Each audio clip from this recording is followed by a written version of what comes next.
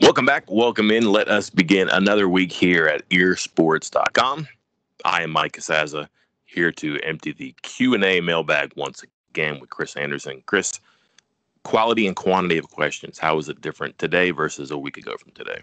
A little more upbeat. I think there was actually a question in here that implied that West Virginia's offense played mistake-free football on Saturday. Did you know that? Mistake-free. Everything's relative. Everything is relative.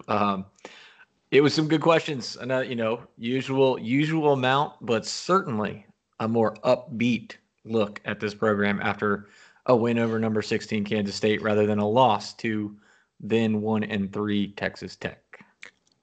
You reviewed the weekend of the Big 12. You've resorted your power rankings. You have your big takeaways. I don't know if you've rewatched the game, but upon second glance, third glance, what have you, anything stand out? Anything different from Saturday in Morgantown or beyond? No, I don't really change much about my thoughts, that we shared on postgame from this Kansas State game. I mean, it was what it was. Nothing really caught me off guard. I think I went back and, especially after going over the Pro Football Focus thing and looking at the snaps and the grades, a couple things caught my eye that I was like, wait, really? Was it like that? And we have given our readers fair warning that, one, the grades are subjective, and two, snap counts and such are what they are. Don't take them 100% rock solid. We think they are very good. Otherwise, we wouldn't share them. But they're not perfect. Nothing is. And, one of the things I first thing that popped in my mind was the James Committer thing. It was like 3 snaps. Nah, he definitely played more than that. And I went back and looked, and he definitely played more than that. So I'm curious how he kind of graded out. He looked pretty good.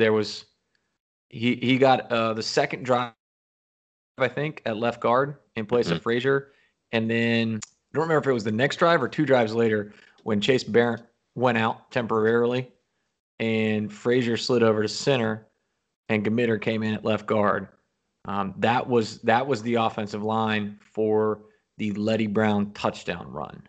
Was Frazier at center and Gmitter at guard, and that had already put him past 3 snaps. So there were some things, went back and looked, but just nitpicky stuff like that, and nothing really changed from my opinion post game. You? Yeah, I mean, I would say uninspired offense before the hot streak in that second quarter, and then just I can't get over how good they are in the red zone when they want to be good in the red zone, and it just seems like it always corresponds to them going tight and having a spread formation, but having it compact, and they're really good on the edges, and they're good when they're whatever their outside is when they're compact in the red zone. Like Ollie Jennings, for example, he's not like at the numbers, barely the hashes, but they're really good outside in too. So if you're good inside out because you're playing compact, and you're good outside in because you have that edge out there, you're going to be tough to stop. So I mean, you can't argue with these numbers. 25 straight scores in the red zone is pretty good, and you're getting touchdowns on most of these. So I like that. And I don't really chalk the second half offensively up to anything. I think that sometimes they took some chances because Kansas State was getting free runs at their running backs, just basically saying these guys are going to run 3 times at punt or run, and kick a field goal or whatever because they had the lead. And I wouldn't take much in the second half offensively. I just think look at 3 possessions and however many plays it was, 15 plays, 20 plays. I have to look at it, but they were sharp, and I thought they had a really good game plan on third down. Most of all being avoid third down, which funny how that works. Mm-hmm. So, I mean, I think Brown gets a lot of heat sometimes about what's the plan, what's the identity. From start to finish, look like they had a plan, they had an identity. They had them solved on third down. I thought before the game started, it looked like. And then what's their plan? What's their identity? They just want to win. So they got a lead. They played it smart and got out of there. I mean, they knew exactly how they could play that game and get to the finish line, and they did. So I think it's a progressive development for them. So let me kick off the Q&A with my own Q, and you give me the A. Where is it possible? Is it realistic for West Virginia to, I don't want to say full time, but transition that red zone offense to the full field? Is that realistic? Is that something that can translate to, running a play at the 40 or 50 yard line? I'm not sure you can be very good running the ball like explosively there because it's going to be hard to get out of that box. You can maybe score it out from 12 or 10 or 7 yards, get a touchdown or get it down there to where you can hammer it in. But Are you going to see Sinkfield or Brown split the guard center, split the guard tackle, and break a 20-yard run that way? Probably not, because you got everybody inside. But they do some stuff that's similar to that. Like, they'll bunch receivers on one side, and they'll kind of load things up with the tight end. So there's elements of it. I just think it's really good in the red zone, and I think that there's times where they can spread you out and they can be effective. And they were really good by being spread out and just picking Kansas State apart in the middle, which we kind of predicted it was going to be a middle of the field game, and that worked out for them too. So I don't think it'd be a conventional offense, but I think that's fine. I think if it's conventional in the red zone, hey, you can't argue those numbers. And on a related note, another question from the mailbag. This is from Unca Dub, and kind of touches on those tight ends and the personnel look for West Virginia and what they're successful with. He noted that WV had a lot of success using 11 personnel, meaning one running back, one tight end, and oftentimes would take a tight end, line them up in the backfield for sort of a 20 look, two running backs, but one of them being a tight end. Have the coaches given any thought to going with 12 personnel with two tight ends, or maybe creating a 10-20 look, or do you think the team doesn't have the pass catching tight end to really make that work? Mike? Well, they only have two tight ends. I mean, Charlie Finley's there, and he's going to be there for a while. But if you're going to run two and you have that built into your game plan, if one of them gets hurt or gets ejected or whatever, then your game plan's gone, because I don't think Finley's going to be able to step in and play TJ Banks or Mike O'Loughlin's role. So rarely, if ever, do you see them on the field outside of that goal line or a short yardage thing in the middle of the field. I don't know where they are as receivers. O'Loughlin, they're moving O'Loughlin everywhere. I mean, he's been out wide. He was out wide in that deep fade pass to Simmons. He lines up in the slot. He lines up attached. He lines up in an H-back spot. He motions into the backfield. They're doing a ton with him, and I'm assuming it's because they think he can handle anything. And he's catching the ball, and he's making people miss after tackles attempted now. Banks, I just don't know about it. He's a really good blocker in the line, and he can run out and catch that pass in the flat. I just haven't seen much of him, but I know that kid's really athletic, and he had offers to play defensive end at Power 5 schools. So there's something there with him. But again, their offense is actually okay. Like, overall, their yards per game is fine. Like, I was looking at that today. They're second in the conference in yards per game. Did you know that? I was stunned. And they're only like 30 yards behind Oklahoma. I think I was stunned. I hadn't seen that stat, but similarly, I believe they're third in the Big 12 in scoring. I was like, wait, West Virginia is third in the Big 12 in scoring offense. Yeah, apparently. On that personnel look with the tight ends, I think O'Loughlin is a pass-catching tight end you can have at least, in high school, he was a receiver. He was a wide receiver. He wasn't even really a tight end. Obviously, I think everybody assumed he'd grow into a tight end just because of his size. So I think he has the ability to be that pass-catching tight end full-time if you need him, but I'm not sure you can go with that personnel. One, for the reasons you noted, they only have two guys who are ready to play tight end right now. And also, they spend all offseason, all fall camp installing an offense and installing plays and repping those plays to perfect them and get them ready. And yes, they apparently have a handful of plays that they have installed and repped that includes this personnel and includes the tight ends. But I certainly wouldn't say that the entire offense centers around that, nor have they practiced that abundantly. So I think switching kind of midstream like that, mid-season, is not a recipe for success. So I think you still need to kind of use it when you can, maybe increase the usage slightly, because they have had success with it, but it's not something like a wholesale change they can make mid-year, even if they did have the bodies. Yeah, and one thing on the offense and the stats are deceiving. I get that.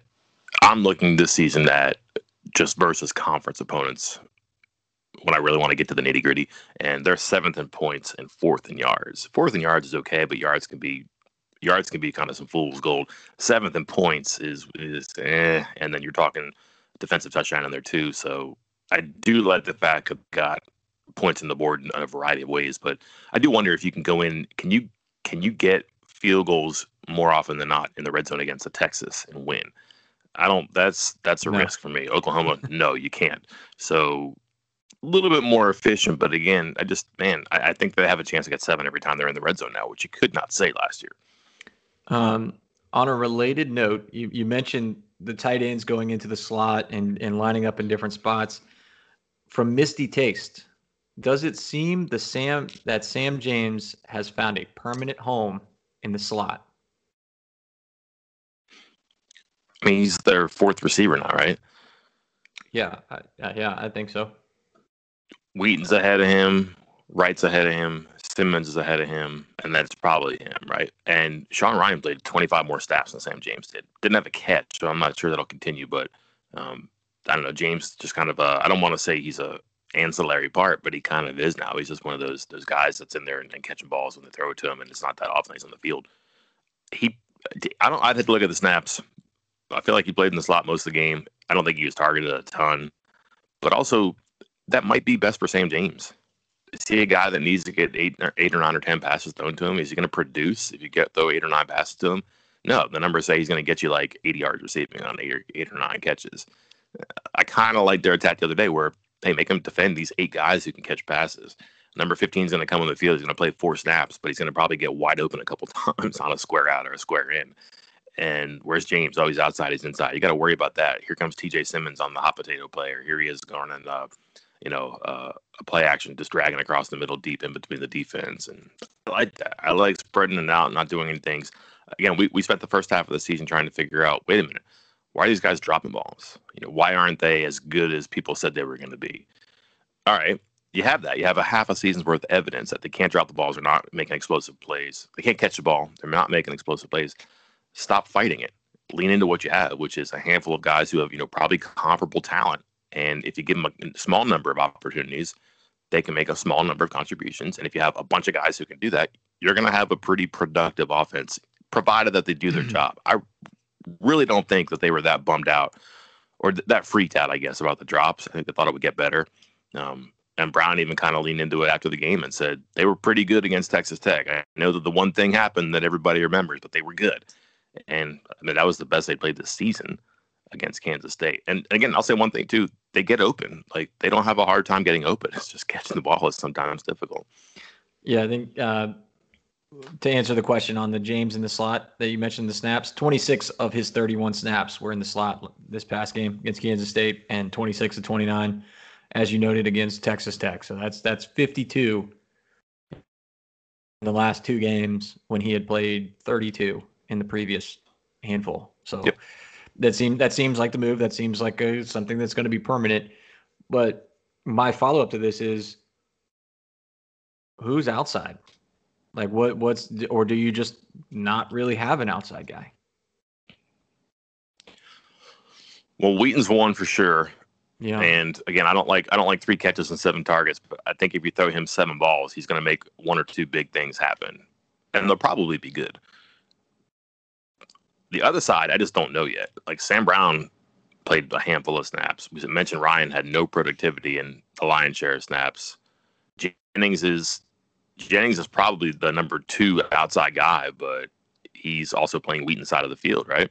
Yeah. So it's tricky, and they're going to have to work that out. Now, I think Jennings could probably flop to the other side and be okay. Can he do that right away? I don't know. We'll see. I like him over there. It's good.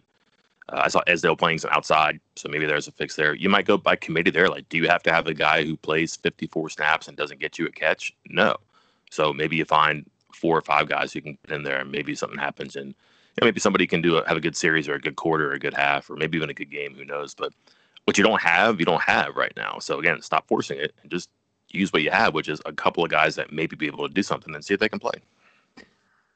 Switching to the other side of the ball, I thought this was personally maybe the most interesting, the hardest one for me to answer out of our group of questions this week. I don't mean to play favorites, but D. Sprad, you are my favorite this week. If this defense ends up being top 10 at the end of the year, what does head coach Neil Brown do with the 2 co-DCs that we have? So here's the question. Let's say this continues. They do a number on Texas. They make TCU look like TCU from a couple of weeks ago. I don't know. Man, I'm not expecting them to beat Oklahoma or shut them down, but let's just say that they win against Oklahoma because their defense, or they hang with Oklahoma because their defense. It's not embarrassing. And then they beat Iowa State, or they do the same thing, right? And let's just say this defense ends up, it's a 7-3 team, and the defense ends up top 10 and this and this and this and this and this. You're probably going to have 7 wins, I think, to do this, to have this conversation. Right. But let's say that you want to invite the West Virginia defensive coordinator to the Broyles Award dinner, which is for the top assistant coach in the country. How do you do it? Well, technically, West Virginia didn't have a defensive coordinator, so they can't. Right? No one officially has that title. God, how did they phrase it? It doesn't have to. It doesn't have to be a coordinator. Whatever. Defensive lead, yeah, and you don't have to be a coordinator. Joe Brady won it last year for LSU. He wasn't the coordinator, so like it can be defensive lead, it could be defensive line coach. Like, do you invite Jordan Adai, Jamal Leslie? Do you invite them both? I don't know how they do it. I think it's going to be a really interesting thing, which probably is a compliment to the work they're doing here too. To answer the question, I don't know, man. Like, if you had asked me 6 games ago, I would have told you. I mean, I have told you what they're going to do. They're going to try to go out and I think they're going to have a long, hard conversation about trying to get John Sumrall from Kentucky. I don't think that's much of a secret over there. Is that Brown and Sumrall are tight, and that Sumrall is at Kentucky in the SEC in a non-coordinator role. Could you throw some cash at him and put him in charge of the defense? I think that would be appealing. Now, do they have the cash? I don't know. Do they have the incentive? I don't know about that either. They have a good thing here. Here's the other part of this people don't want to, acknowledge. Those guys both got to want to come back. And there could be collateral damage. If this thing does end up in a very good situation and you say, all right, we don't need to go out and hire some gee whiz name to be a coordinator. I don't think Jeff Castile's coming back. Just my personal opinion there. But let's say they have to go out and get a coach. I don't think it's going to be somebody big in this situation here. They're going to lean into the whole thing with Adai and Leslie. They're not going to go out and get a big name. They're going to get somebody who can fill in that salary slot. But do Adai and Leslie want to be rewarded for this exemplary season by running it back again as co-leads? I would think not. Number one. Number two, is there somebody who says, man, I have a school in South Florida. Adai's got some roots here. I need a secondary coach who happens to be a coordinator. I'll go get him. Or if you're an SEC coach and you have a hole in your staff and you want to get somebody who can recruit junior colleges and maybe be a defensive coordinator for you and can coach the defensive line, do you look at Jordan Leslie? So there's a lot of moving parts here. I think that there's the idea that Brown may get, froggy and try to go get somebody. There's the idea that those 2 guys might want to go somewhere else if they're not solely rewarded for it. They might not want to do co again. And then what if somebody wants them? I don't think it's unreasonable to think that people are going to look at Jordan Leslie and say, I like this guy. Let's get him. He's done wonders for that defensive line. We need a boost. He knows the Southeast junior colleges. Let's go get him. So there's a lot going on there. It's not just what does West Virginia want to do. It's what can they do financially? And then what do those 2 guys want to do separately but collectively? Yeah, you mentioned it, and we kind of discussed it there. Like, who gets the quote-unquote credit for this, or more of the credit for whatever happens with the defense, assuming it, finishes the way it started? And I'm very curious, no offense to us, but forget what we think. I'm curious what, as you mentioned, like the other coaches, the head coaches for programs elsewhere, what are they thinking? Like, who are they going to say, yep, I definitely need that guy? Or are they also wondering, like, well, is it Leslie, or is it Adai, or is it both? Or can they do it by themselves? Can they only do it together when it's the 2 of them? Because, they're synced well. Because I don't think this is normal. I mean, I know that obviously defensive line coaches work with secondary coaches all the time, but I don't believe this kind of success with 2 different people calling 2 different types of defenses here. The rush, the front 7, and the coverage together. I don't think that's normal as far as the success that they're having with it. So this might be the exception, not the rule. And I'm curious how other coaching staffs, head coaches that are looking for a hire in the offseason might look at that and wonder, who's more valuable? Who do I want? Do I want those guys? Does it actually work? Because, I'm with you. I think West Virginia, maybe before this all started, this was a temporary thing and keeping it going wasn't really an option. But the more it works, you may not want to mess it up. What's weirder? The whole thing where Leslie and Adai call plays like on Tuesday, Wednesday, Thursday, and then they're meeting Saturday morning. So when a situation arises, a Dye has already told Leslie what to expect from the defense, and then Leslie just calls. So that's strange, right? Yeah. Or Brown calls plays for 80 yards and then flips the clipboard to Jared Barker. Like, the same team is doing this, right? It's kind of strange to me. But heck, I mean, again, the defense, you certainly can't argue with the way they're working, and the red zone, you can't argue with the way that's working too. So, listen, conventions be darned. I guess this is unusual, but the success is indisputable. Moving on to another question. This one from S Lofty 03. What is Texas good or bad at, and how does that play into West Virginia's strengths and weaknesses? You got any early thoughts, Mike?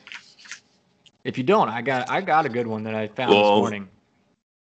All right. Well, they're going to out-roster you. Mm-hmm. I think that's fair. Now, I don't know if that's a huge advantage, though, because they have been out-rostering West Virginia for a long time, and West Virginia has a winning record against them in the Big 12. So, I don't know. That doesn't bother me so much, but they're going to have better guys, and that might win you some one-on-ones. They don't really run the ball very well when it's not Ehlinger, and they have a hard time sometimes just unshackling their passing. I mean, Ehlinger was really normal the ball against Oklahoma State, and that defense is sure pretty good. I get that, but West Virginia's defense is not bad. It certainly belongs in the same conversation with Oklahoma State right now. But they get yards and they score. So I'm not sure. I think the worst thing that you can probably do is get ahead of Texas in some sense, because I think they just kind of throw their plans and playbooks out the window and they say, listen, Sam, go spin, make something happen. And he's good like that. Like, they got into a certain mindset against Oklahoma State. And this was true also of Texas Tech. And you could see it in the overtime game against Oklahoma, where it was like Sandlot. It was like, listen, we know what the play is and we know what the coaches say we're supposed to do, but like, we're going to let Ehlinger make something happen. And he dances around. He runs for 12 yards on 3rd and 8. He breaks the pocket and gets everybody to chase him. And he flips one to a tight end who's uncovered.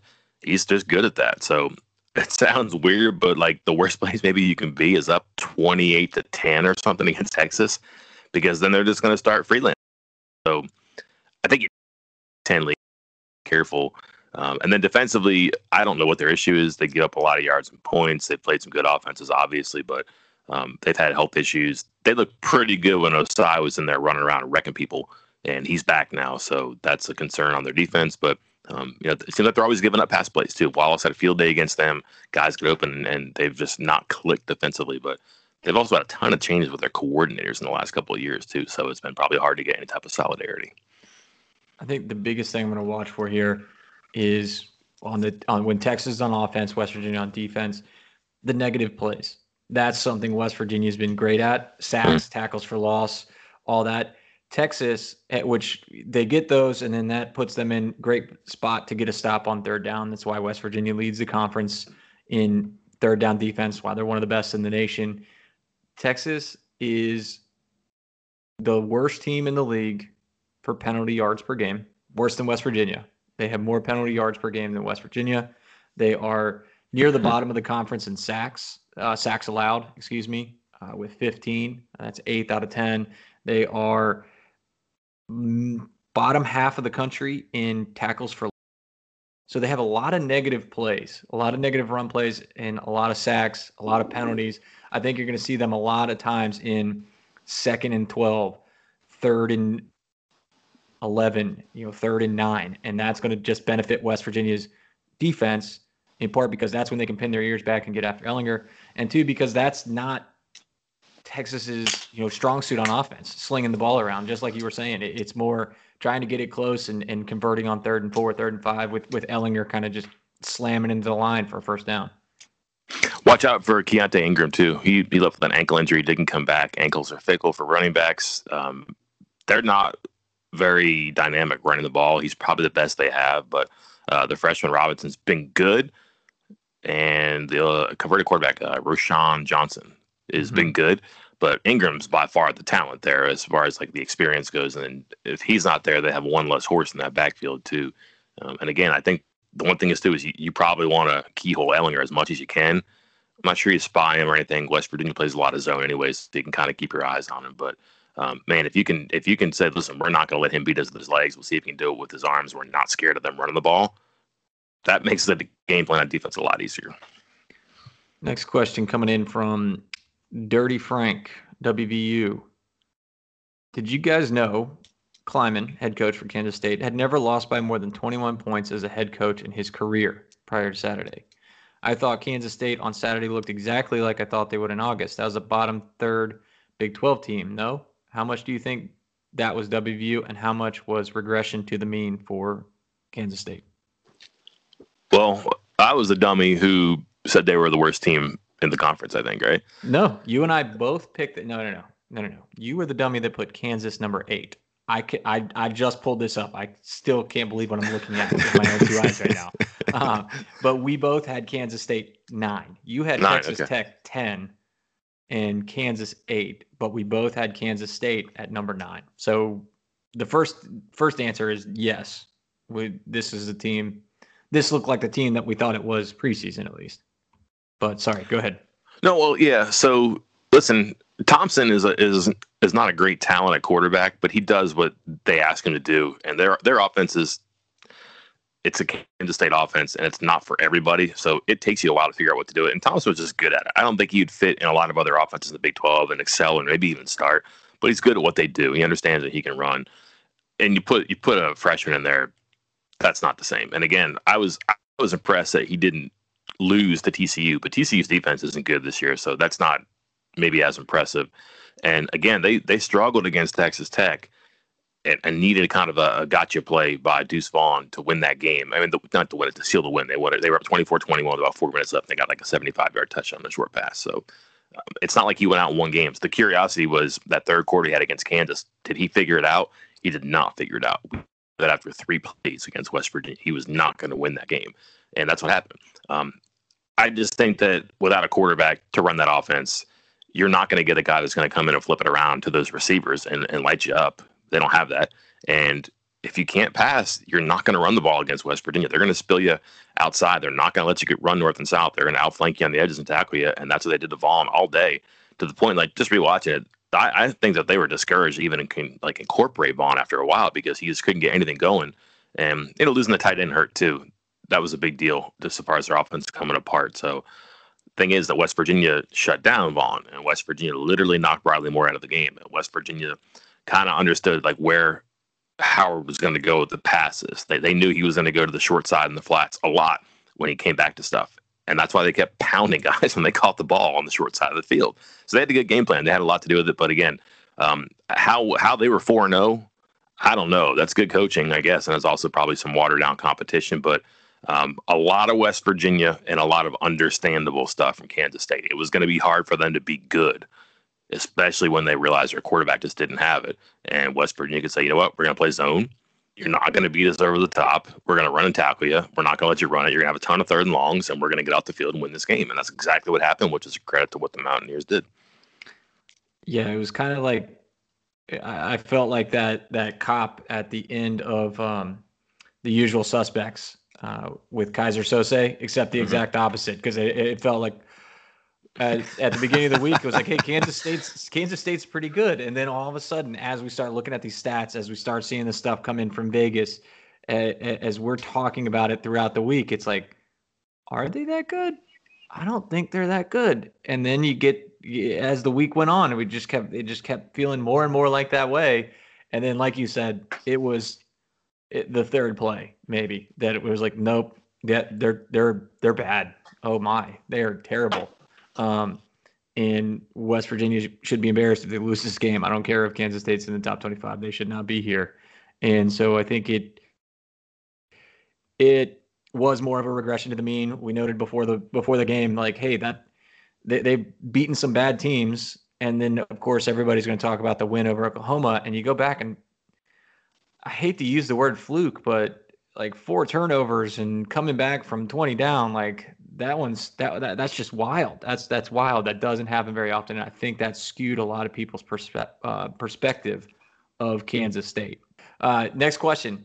It is probably the nature of the beast for fans to find fault in their quarterback. Pro Football Focus seems to have a much better opinion of Jarret Doege than most of our fans. Are those numbers they put out kind of skewed, or is he actually playing better than most of us are giving credit for? Salty Dog 8159. I think what people will tell you is that quarterbacks and linemen on both sides are what drive coaches crazy about Pro Football Focus. It can be really kind to quarterbacks, like adjusted completion percentage, for example.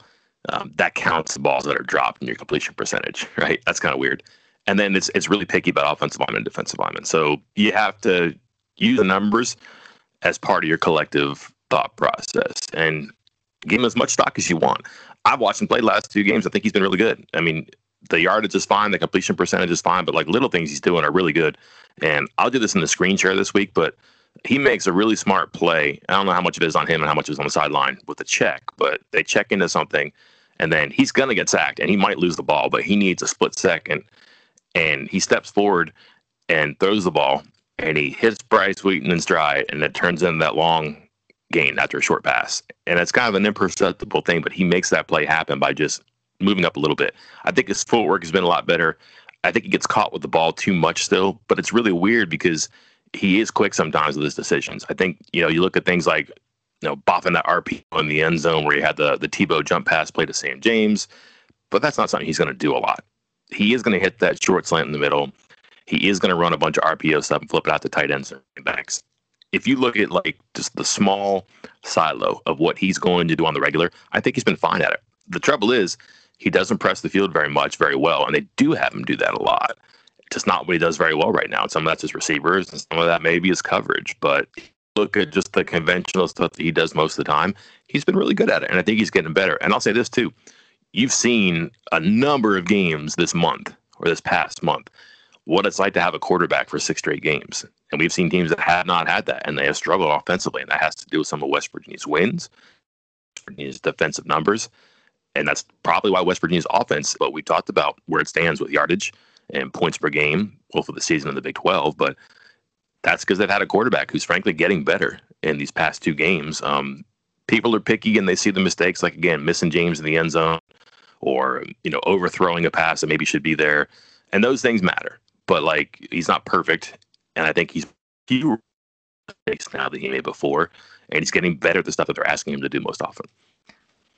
As far as a fan's perspective goes, you covered the Pro Football Focus angle of that pretty well. But I think the fans, it's really like because I'll just flat out say it. The last 2 games for the first couple drives, he's had some egregiously bad throws, just terrible throws, some big misses, and make the argument of it counts more or less, whether it's early in the game or not. But I feel like fans see that, and that's it for them. I mentioned it after the Texas Tech game.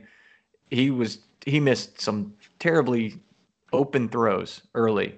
And yeah, there were the drops later, but early he missed a couple bad throws. He missed a couple bad throws against Kansas State. He had that shot put looking throw on a couple out patterns, missed the Sam James pop pass that was wide open. And I think fans just kind of check out after that, but you have to stay focused. You can't just say, "Oh, you stink," and that's it. Because then he was really good after that in both games, really good. And so I would say, do I think he's grading out in like the 90th, 95 or whatever it was that Pro Football Focus gave him? Probably not. But I think maybe for stretches he's looked like that guy. And he can be that guy maybe for a game. I'm not ready to proclaim that for a whole season and stuff, but fans are seeing a couple of those bad throws early and just checking out on him, when I think he ends up for you look at the whole picture, pretty darn good. Yeah, let's wrap up with our last question here. It's speaking of the fans. This one's from WV.M. Do you feel as though there's some weird negativity that exists among WVU fans? It feels like we lose to Texas Tech, and the sentiment is, oh my God, WVU lost to a terrible team. Then WVU beats Kansas State, and the sentiment is, yeah, but K-State isn't that good. Not saying that's incorrect, but it feels as though some revel in the misery. Our losses are viewed as worse than they are, and our wins are viewed as less impressive than they are. Wait, is he talking about me? Because didn't I just do that? Yes. Okay.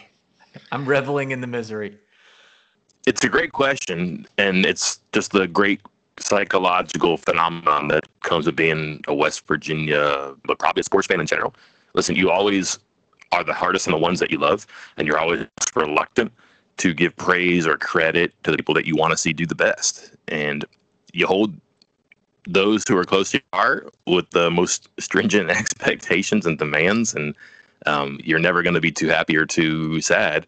And to the fans' credit, they stick with it because there is a pattern. There have been books written about this, and I don't think it's anything that's probably too unusual. And I think, honestly, you can look at what you just said and say, but that's actually accurate. Like, that's a torturous description, but it's kind of true. Like, the reality is reality. You can't do anything about that. They lost the game they probably should have won, and they beat a team that probably isn't as good as their ranking indicates right now because of the quarterback situation and some issues on offense, but still beat them. But you still lost the game before it. So what you have is like, it's a 40-degree day. And that's kind of like what happens sometimes when you're in a process like this for a team that just doesn't have the X's and O's or the roster to go out and just hammer people away, but also isn't a lost cause and is capable of punching up and beating the ranked team, but can also have a bad day. So you know how I do those expert pick roundups every Friday with people from around the industry. One of those people that's usually included is Ben Kercheval, who I think a lot of WV fans will know, at least by the last name. And he picked West Virginia to flat out lose to Texas Tech and then to completely win and cover against Kansas State. And I think he was the only guy for CBS Sports to do that. And maybe the only guy out of all the experts and analysts that I kind of round up and put into that piece. And I thought to myself, not that he's a WVU fan, but obviously he's very familiar with the program and the state and everything. And I said, yep, that guy gets it. He knows. I think he's exactly right. And I think he's picking along the same lines with the same thoughts that you kind of just described right there. All right, Mike, I think that's going to wrap it up for us today. We have a lot of questions that we just answered there. We got a few more that actually a lot more. We like I said, we had a good number of questions, and we will wrap that up in a mailbag later today. Your texts from game day are also up. Tuesday, we got a couple recruiting updates coming up. We'll have Neil Brown later today, Neil Brown again on Tuesday, and kind of move forward with the week. It's Big Texas week. We're going to have all our usual coverage and everything you can possibly imagine. And that's it for this time. But until next time, I'm Chris Anderson. I'm Mike Casazza. Thanks for listening.